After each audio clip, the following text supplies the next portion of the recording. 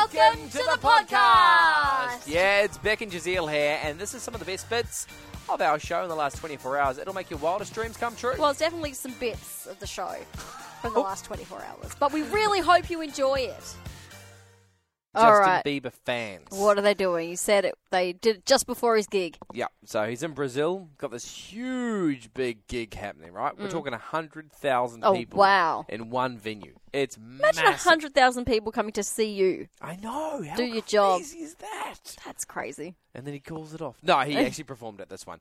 So fans, they wanted to be right in the front. Okay, 100,000 people. You don't want to be at the back. No, but you'd be getting there early to be at the front. How early would you get there?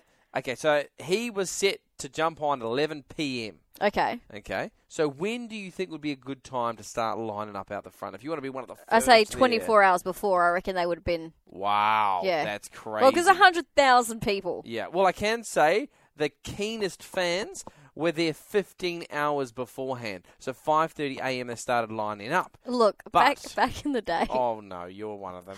I was one of them. I used to Human Nature on my band of choice. You know that? Yeah, yep. There'd be they had a gig one time at Forest Chase in the city. It was called Forest Chase then, now Forest Place. I think they were on at say, my mum let me skip school. I think they were on I think they were on about midday. And I got there at 7 a.m. Wow. Yeah, so mum let me, and then were you one of the first there, surely? Yes, I was at the front. Okay, yeah, of course obviously, you were, but I wasn't the only one. There were a few of us at every one of their gigs. We would get there so early that we would always be at the front.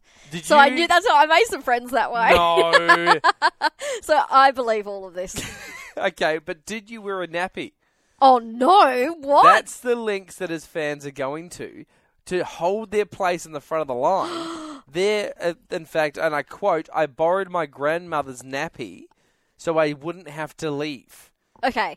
And this isn't just one person. That's a rookie mistake. Hundreds of people are wearing nappies so they don't have to leave. No, you go with a group, so then one at a time you go to the toilet. You don't need to do that. Guess what other people are doing? They're going to the doctor to get medication to stop their movements. You don't need to do that. Right. You do not need to go to that extreme length. You go with a friend crazy? And you go one at a time. I guess when you're that keen. No. You don't even trust your friends. I know what that's like. Don't I? Where's my drink bottle, Beck? Just a drink bottle. Not peeing in your pants.